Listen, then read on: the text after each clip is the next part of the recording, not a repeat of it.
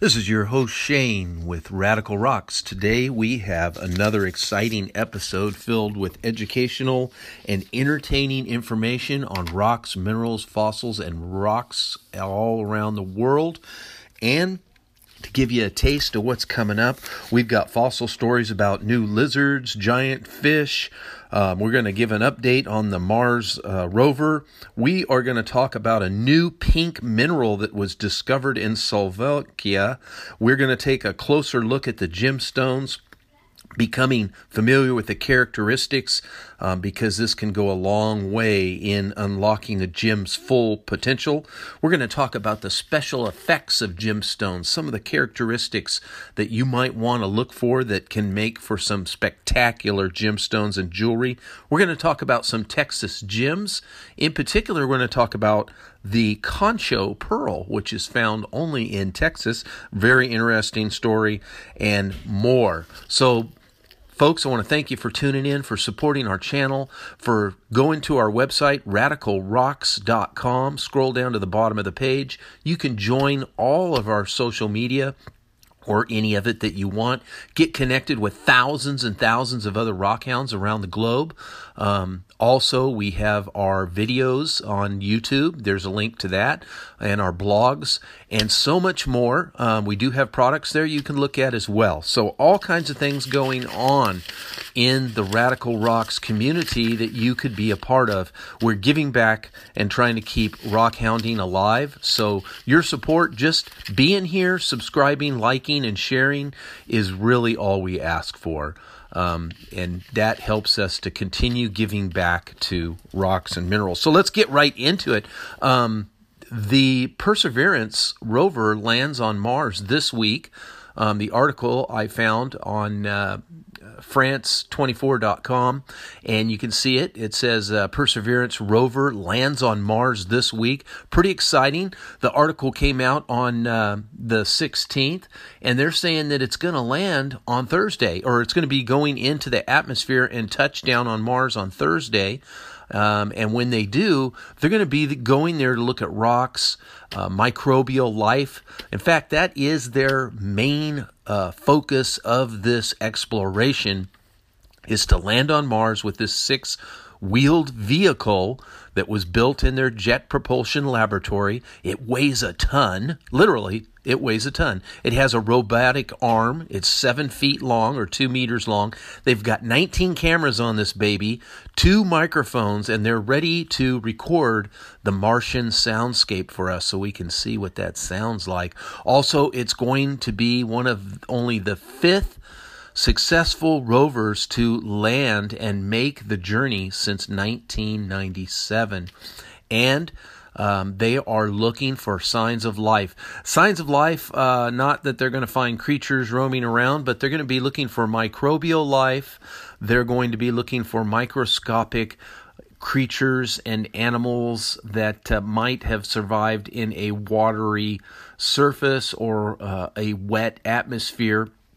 Mars is very similar to Earth in a lot of ways, they say, because they believe it did have an atmosphere. There is evidence that there was lakes and rivers, but very inhospitable environment. But yet, these inhospitable environments are ones that are not too far unlike what we know here on Earth, and capable of sustaining some form of life, according to these scientists. So they're going to get these samples and do these studies looking for organic molecules, other signs of microbial life. If they find this, they will be very, very excited. And what they are going to do is they want to fly for the first time a powered aircraft, like a helicopter, dubbed the Ingenuity. And that will assist in flying around in this atmosphere that is just 1% of the density of Earth's atmosphere, and that will give them information on the atmosphere, how to enter it safely with humans, and develop a system that can convert possibly oxygen from Mars's primarily carbon dioxide atmosphere, much like a plant. So they want to utilize any of the minerals that are in here using a process called electrolysis to use this carbon dioxide to produce about 10 grams of oxygen per hour. There's spending a ton of money, $3 million on the rover, and the whole mission is looking like up $2.4 billion to spend on Mars. Really incredible, interesting, and intriguing. So next, I want to talk about a new mineral that was discovered. This is a pink mineral, a very rare, it's actually not a brand new mineral, but it's a rare mineral. It's a new discovery, a new location, and it comes from the roselite family. It has a white, almost pinkish coloration, and in the Solveig Spectator, at spectator.sme.sk, you can look up this article entitled Rare Mineral Discovered in Eastern Slovakia. And this is a small sample. They have a picture here, and they have discovered it. It is kind of whitish but pink. It has a little mixture of cobalt that gives it this light pink hue. This was announced beginning February 2021, this month, at the Commissions on New Minerals, and it was classified as the 23rd mineral found in Solveig soil. And a little bit more about this mineral. It was named after an ore-rich location. This is found in the Slovenský or Slovenské. It's Slovenske with a little hyphen on top of the E. Rudhourie Mountains, and that's Rudhorie rather, and it belongs to a family of rare arsenic minerals. These are located in ore veins, and there is mounds of rock containing ore. That this represents a significant accumulation of nickel and cobalt, and they have found this here, this mineral, and discovered it. It is beautiful. The Rare Earth Institute also confirmed the nature of the mineral through a chemical analysis with an electron microanalyzer in a detached geological workspace. So pretty cool discovery there. One more discovery was an enormous ancient fish. This thing was discovered by accident. It was noted in ScienceDaily.com. Enormous ancient fish discovered by accident. A serendipitous discovery of fossilized bony lung reveals a massive ancient fish. This fish was as big as a great white. They found these bony plates. It was discovered by someone, who was hoping that these plates on this fish would identify it as another animal, a coelacanth. They were hoping it would be something like that, but it turns out, no, that's what it ended up being. It is a coelacanth fish that they believe is an ancient descendant. It was found in Morocco, and the people who found it, they gave pictures and samples to this Professor Martil, and they identified it when they once sent a lung to them. He also had an imprint of a lung, and he said, "You can have it." And he cut it out and he sent it to them. And they said, yes, this is a giant fish. It would grow to a maximum length of 2 meters, so some 20 something feet, they said, as big as a great white as well. So that's kind of interesting. It is a new specimen. Another new find is in Australia. Our friends in Australia at EurekAlert.org on the 16th, there was a news release by Finders University that a new Australian fossilized lizard. This was a skink that they believe was related to the lizards of today. And it was found by Flinders University and South Australian Museum paleontologists and volunteers at the fossil-rich site of Lake Pinnipah, located at a Frome Down station about 7 hours drive north of the capital of the city of Adelaide. So this here is a brand new specimen. It wasn't huge. They found about 20 individual bones, and it's helping them understand what kind of creatures were there millions of years ago. It was a tiny little creature. They found some fish and other things. You can read this article if you want to know more about these skinks and these discoveries and how they are helping them understand the ancient past of Australia and lizards and such. Now, a Texas gem. I bumped into an article from TaylorPaper.com on a Texas gem by Ann Bush. She put it out on February the 15th, and I thought, okay, I just talked about some Texas gems, but, this could be interesting. Let's check it out. So it goes on to talk about, in Texas, there's an area called the Concho River near Glasscock County line. It flows southeast for about 88 miles, and its tributaries are the North, Middle, and South Conchos River. They meet at San Angelo State Park and eventually flow into the Colorado River. Now, this area was named by the Spanish in the 15th century. So America has some history. It goes much further back than a couple hundred years. And Concho River actually means river of shells in Spanish. There's at least 12 varieties of freshwater mussels and clams that live in this area, from tiny little creatures to the larger mussels, which actually produce a beautiful pearl called the Concho pearl. Now, early on when these were discovered, they were harvested almost to their extinction. Just crazy, because they were just so beautiful, and they had to open so many of these mussels to find one. They're very rare. They have a reputation of being a symbol of royalty and wealth, and the lakes and rivers around San Angelo are the only place in the world where these unique freshwater pearls are found. This secures their value for hundreds of years. Native Americans in the areas, Native Americans ate the mussels and mostly threw away the pearls. And the Spanish found these, and they are even on the Spanish crown jewels, which include these Concho pearls, which were held at great, great value.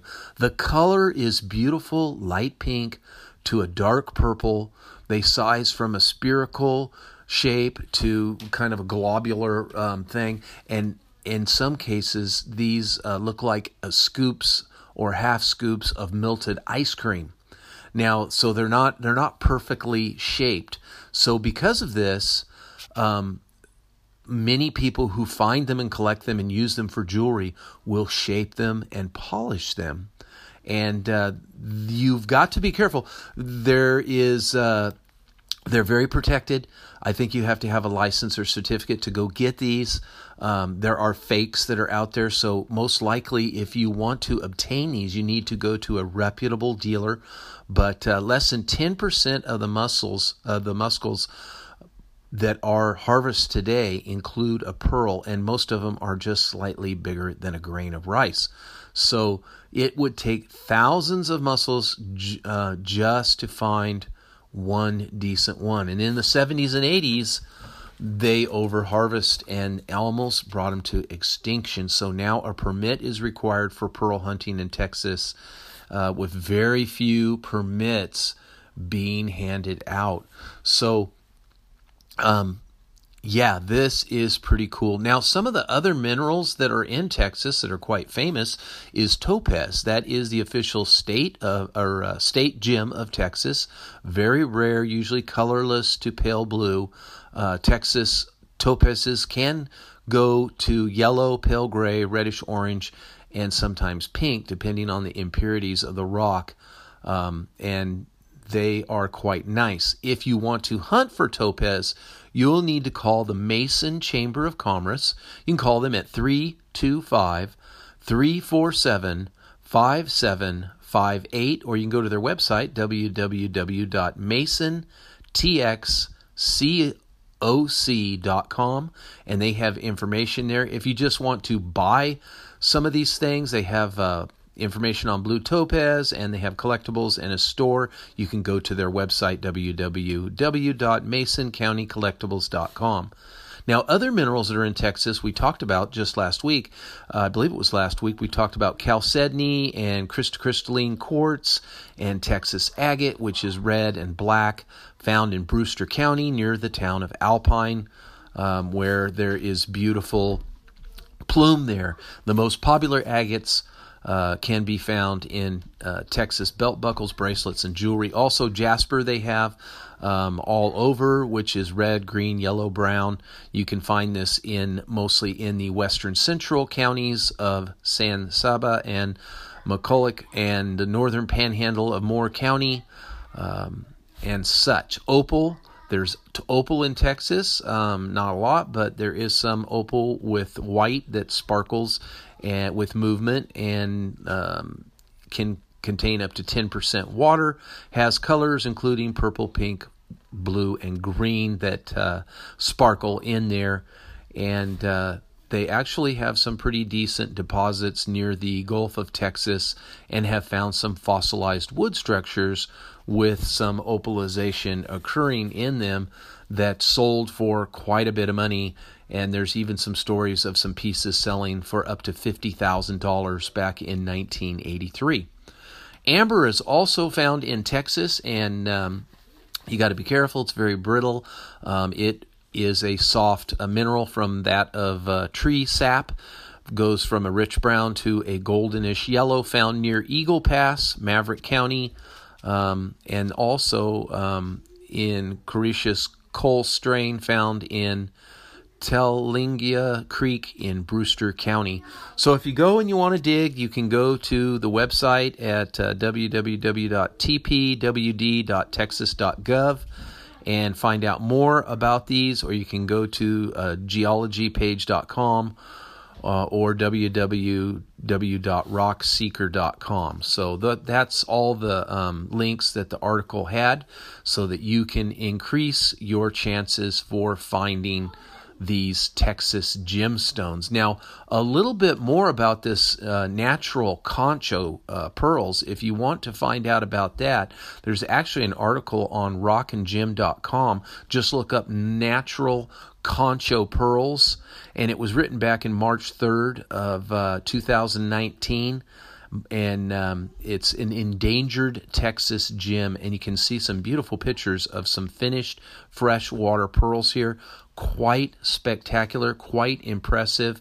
They give a story here about where these can be found, people who have gone and dug them up, and to be extremely careful, because some of these stones that are sold at gem shows are really not concho pearls. They're from China. So you want to make sure you have an authentic concho should you be paying that top dollar. Also, the shells are quite beautiful as well, and would be a wonderful thing to have in your collection if you like Texas rocks, minerals, and now pearls, right? So pretty cool. They talk about how they cut them, how they grind them, how they grade them. It's a very good article, how to store them, and how to present them. So this is a really good article. It goes into depth. You will want to look that up if you are excited about natural concho pearls from Texas. Now, for our final two conversations, I want to give credit to the Fire Mountain Gems website, firemountaingems.com. By the way, we're not receiving any sponsorships for any of these that I'm telling you about. We're not recommending that you go there, you don't go there. We're just sharing the information that we found because it is educational, and I have deemed it to be of good accuracy enough to share with you. But do your own research. This article was emailed to me with a slew of articles because I'm on their email list. I recommend you get on there too. Jewelry making articles, a closer look at gemstones by Rachel Stanley. And this is their article, but it does go into some good points that we've talked about many times before, and we can go over them again. But if you want to have some great gemstones and you want to know how to use them, what to use them with, and just really use them for their best, highest potential, it's good to know what the properties are. For example, they talk about the Mohs hardness and talking about how, the harder it is from 1 to 10, your fingernail being about a 2, they talk about a dime being 3.5. I don't know about that, but I know a copper penny from 1980 or before is a good indicator of 3, I think, or I forget now, and then glass is 6. Also, pocket knife is about 5.5 or so. And diamond is 10. So these things can help you know what the hardness is. If you match up stones that are going to be touching each other, you want to make sure that you don't have a real hard stone next to a soft stone unless you put some sort of a cushion between it, because of course one will wear out the other when you're doing beading and things like that. It's something to consider. Very soft stones, you would want them to probably be protected with a hardener or something like that. And they give some examples of just picking out the hard stones for wear. If you're going to use like a fluorite or something, realize that's going to wear down. If you're going to use a turquoise, realize that that's a softer material and it could crack, and it needs to be worn carefully by the wearer. It might not be something to wear in a ring for day-to-day work, or if you're working harder, it would be something you would kind of wear on special occasions. But if you want to wear something every day, then you could go with a quartz or an agate or something like that, harder, or other gemstones like corundum or such, okay? If they're in settings, you have to be aware of the settings as well. So hardness really helps you understand what minerals are good for what uses, okay? Now, cleavage and fracturing are also very important. When they break, they cleave or fracture a certain way, or they could cleave and fracture both at one time. They can break parallel or hacky, or with fibers, or snap clean in half, every different way, and that tells you the way they are bonded by their atoms. And like if you have something that chips like glass, like a kind of a concurved thing, that is something that can get fractured and will be chipped very hard. Like emeralds, for example, you need to know how they are structured, because when you cut them, they chip very easy. I talked about emeralds just last week and how they chipped. You have to be very careful when you are mounting them, because they can chip very easily. So round shapes, you have to be careful with. A lot of times you'll see square shapes and rectangle shapes with emeralds, and typically, historically the larger ones were a lot easier to cut, but they're big. They chip easy too, so you have to be very careful with them when you are cutting them, when you are grinding them, and such. Now, luster is something else. You want to know that luster is very important when you're designing, because the way the light reflects, and when you use it with other stones, it could be repressed, or it could be accentuated, or it could be highlighted, depending on what other gems and jewels you use around it, or is it going to stand on its own? So it's something to think about, the luster. If it is dull or resinous like a amber, is it metallic like a pyrite? Is it sparkly? Does it have this ability to play on light? Will it just reflect? Is it a deep color or a sparkly color? Does it have other characteristics that you want? A raw, maybe grainy, coral perhaps, or what have you. So all of these things go into play on how you will design your jewelry and what kind of a look you are looking for. I think that's important to remind ourselves of when we are working with jewels. Now, another article that they had here that they emailed me and shared is a wonderful article from Fire Mountain Gems and Beads on special effects in jewelry making materials. This was by Barbara Van Look, and she wrote it for the Fire Mountain Gems and Beads. And we've talked about these things many times before, but again, this helps me to remember these points and share them with you. Now, different characteristics and effects of the gemstone, these would go in kind of really with the last topics we've talked about. Let's say you want a cat's eye. The cat's eye is an effect where the stone appears to have a shine down the middle that when you turn it, it's kind of reflective of the light, and it occurs in certain gemstones, such as tiger's eye and other things. It's very beautiful in tourmaline and quite rare and collectible. But when you're putting your gemstones together, is this going to stand alone on its own? Or is it going to be with other gemstones? Typically, these gemstones that have a special effect, you really want them to kind of stand on their own. You want to make sure that you're only highlighting them when you set them in a piece of jewelry. You don't want other things that would take away from it.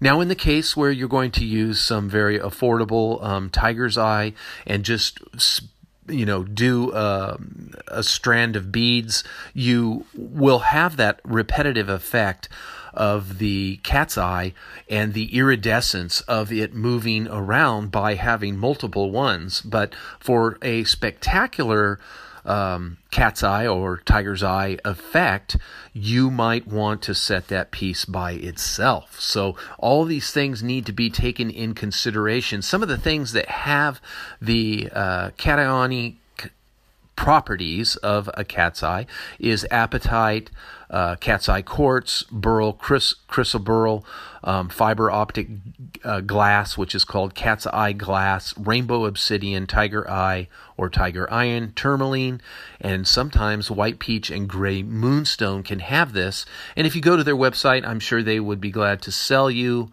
all these items. Now, another effect is the astrum, which is star. Astrum is derived from a Greek word for star. We looked that up on Wikipedia before. It has a beautiful star. The best ones have 6 points. Some are only 4. But the best of them have 6 points. And that star is by these inclusions of rutilated fibers that form in rutilated quartz and create this star that glows on the face of a gemstone. Typically, we think of this as a star sapphire or a star ruby. Those are very desirable. But you can also find this on chrysoberyl, corundum, rubies and sapphires, as we said, dopsite, garnet, star garnets are quite beautiful. Moonstone, it can happen. It's rare, but it does happen. And spinel. Now, some other effects that are on gemstones are the iridescent characteristics. Iridescent, such as labradescence and Schiller effect, is from the Greek word rainbow. It is an optical effect where the surface appears to change colors as you move the angle of the stone in your hand, and it creates a beautiful spot like oil slicks or in a parking lot or soap bubbles in the sunlight that you see that creates the reflections and spectrums of these light layers that bounce between the layers of the material. In this case, it's the material of the minerals and the rocks, and it is beautiful. You can see this on abalone shale. on peacock feathers, ravens, and some rooster tails. You can see an iridescent effect in fire agate. That works a little differently, but also labradite, rainbow moonstone, mother of pearl, puka shell, pearls, rainbow obsidian, sunstone, and other stones. Now, another wonderful characteristics is opalescence. Opalescence is named after the gemstone, which really has these properties, opal. The patterns in the stone are opalescent to iridescent, and these are created and enhanced by the refractions of light within the stone and around the inside, which create these rainbow colors. You can find this in agate, quartz, rainbow moonstone, opal, Gitson, opal cabochons, and other types of cabochons that they have available there if you want to look at that. But opalescence also can be these milky opal without fire, but it does seem to kind of glow a little bit. It may not sparkle these different colors like when we think of opal, we think of fire opal, but opalescence is that the rock itself is glowing a bit sometimes. It's not always going to give you the fire unless it's a fire opal. So I hope you enjoyed today's Radical Rocks. That's about all I have for you. Again, we ask that you like, share, comment, give us, thumbs up, 5 stars, whatever, and come join our different social medias and such. Go to our radicalrocks.com website. Put your email in there. We don't share it with anyone. I will keep you up to date. I send out very few emails, but occasionally I have a private rock sale, which is only seen to my special members who've given me my emails there. And this is typically done through Facebook Live, and you can get some really great deals on rocks, minerals, and gems if that's something you're interested in. So thank you for tuning in. Remember, rockhounds don't die, they petrify.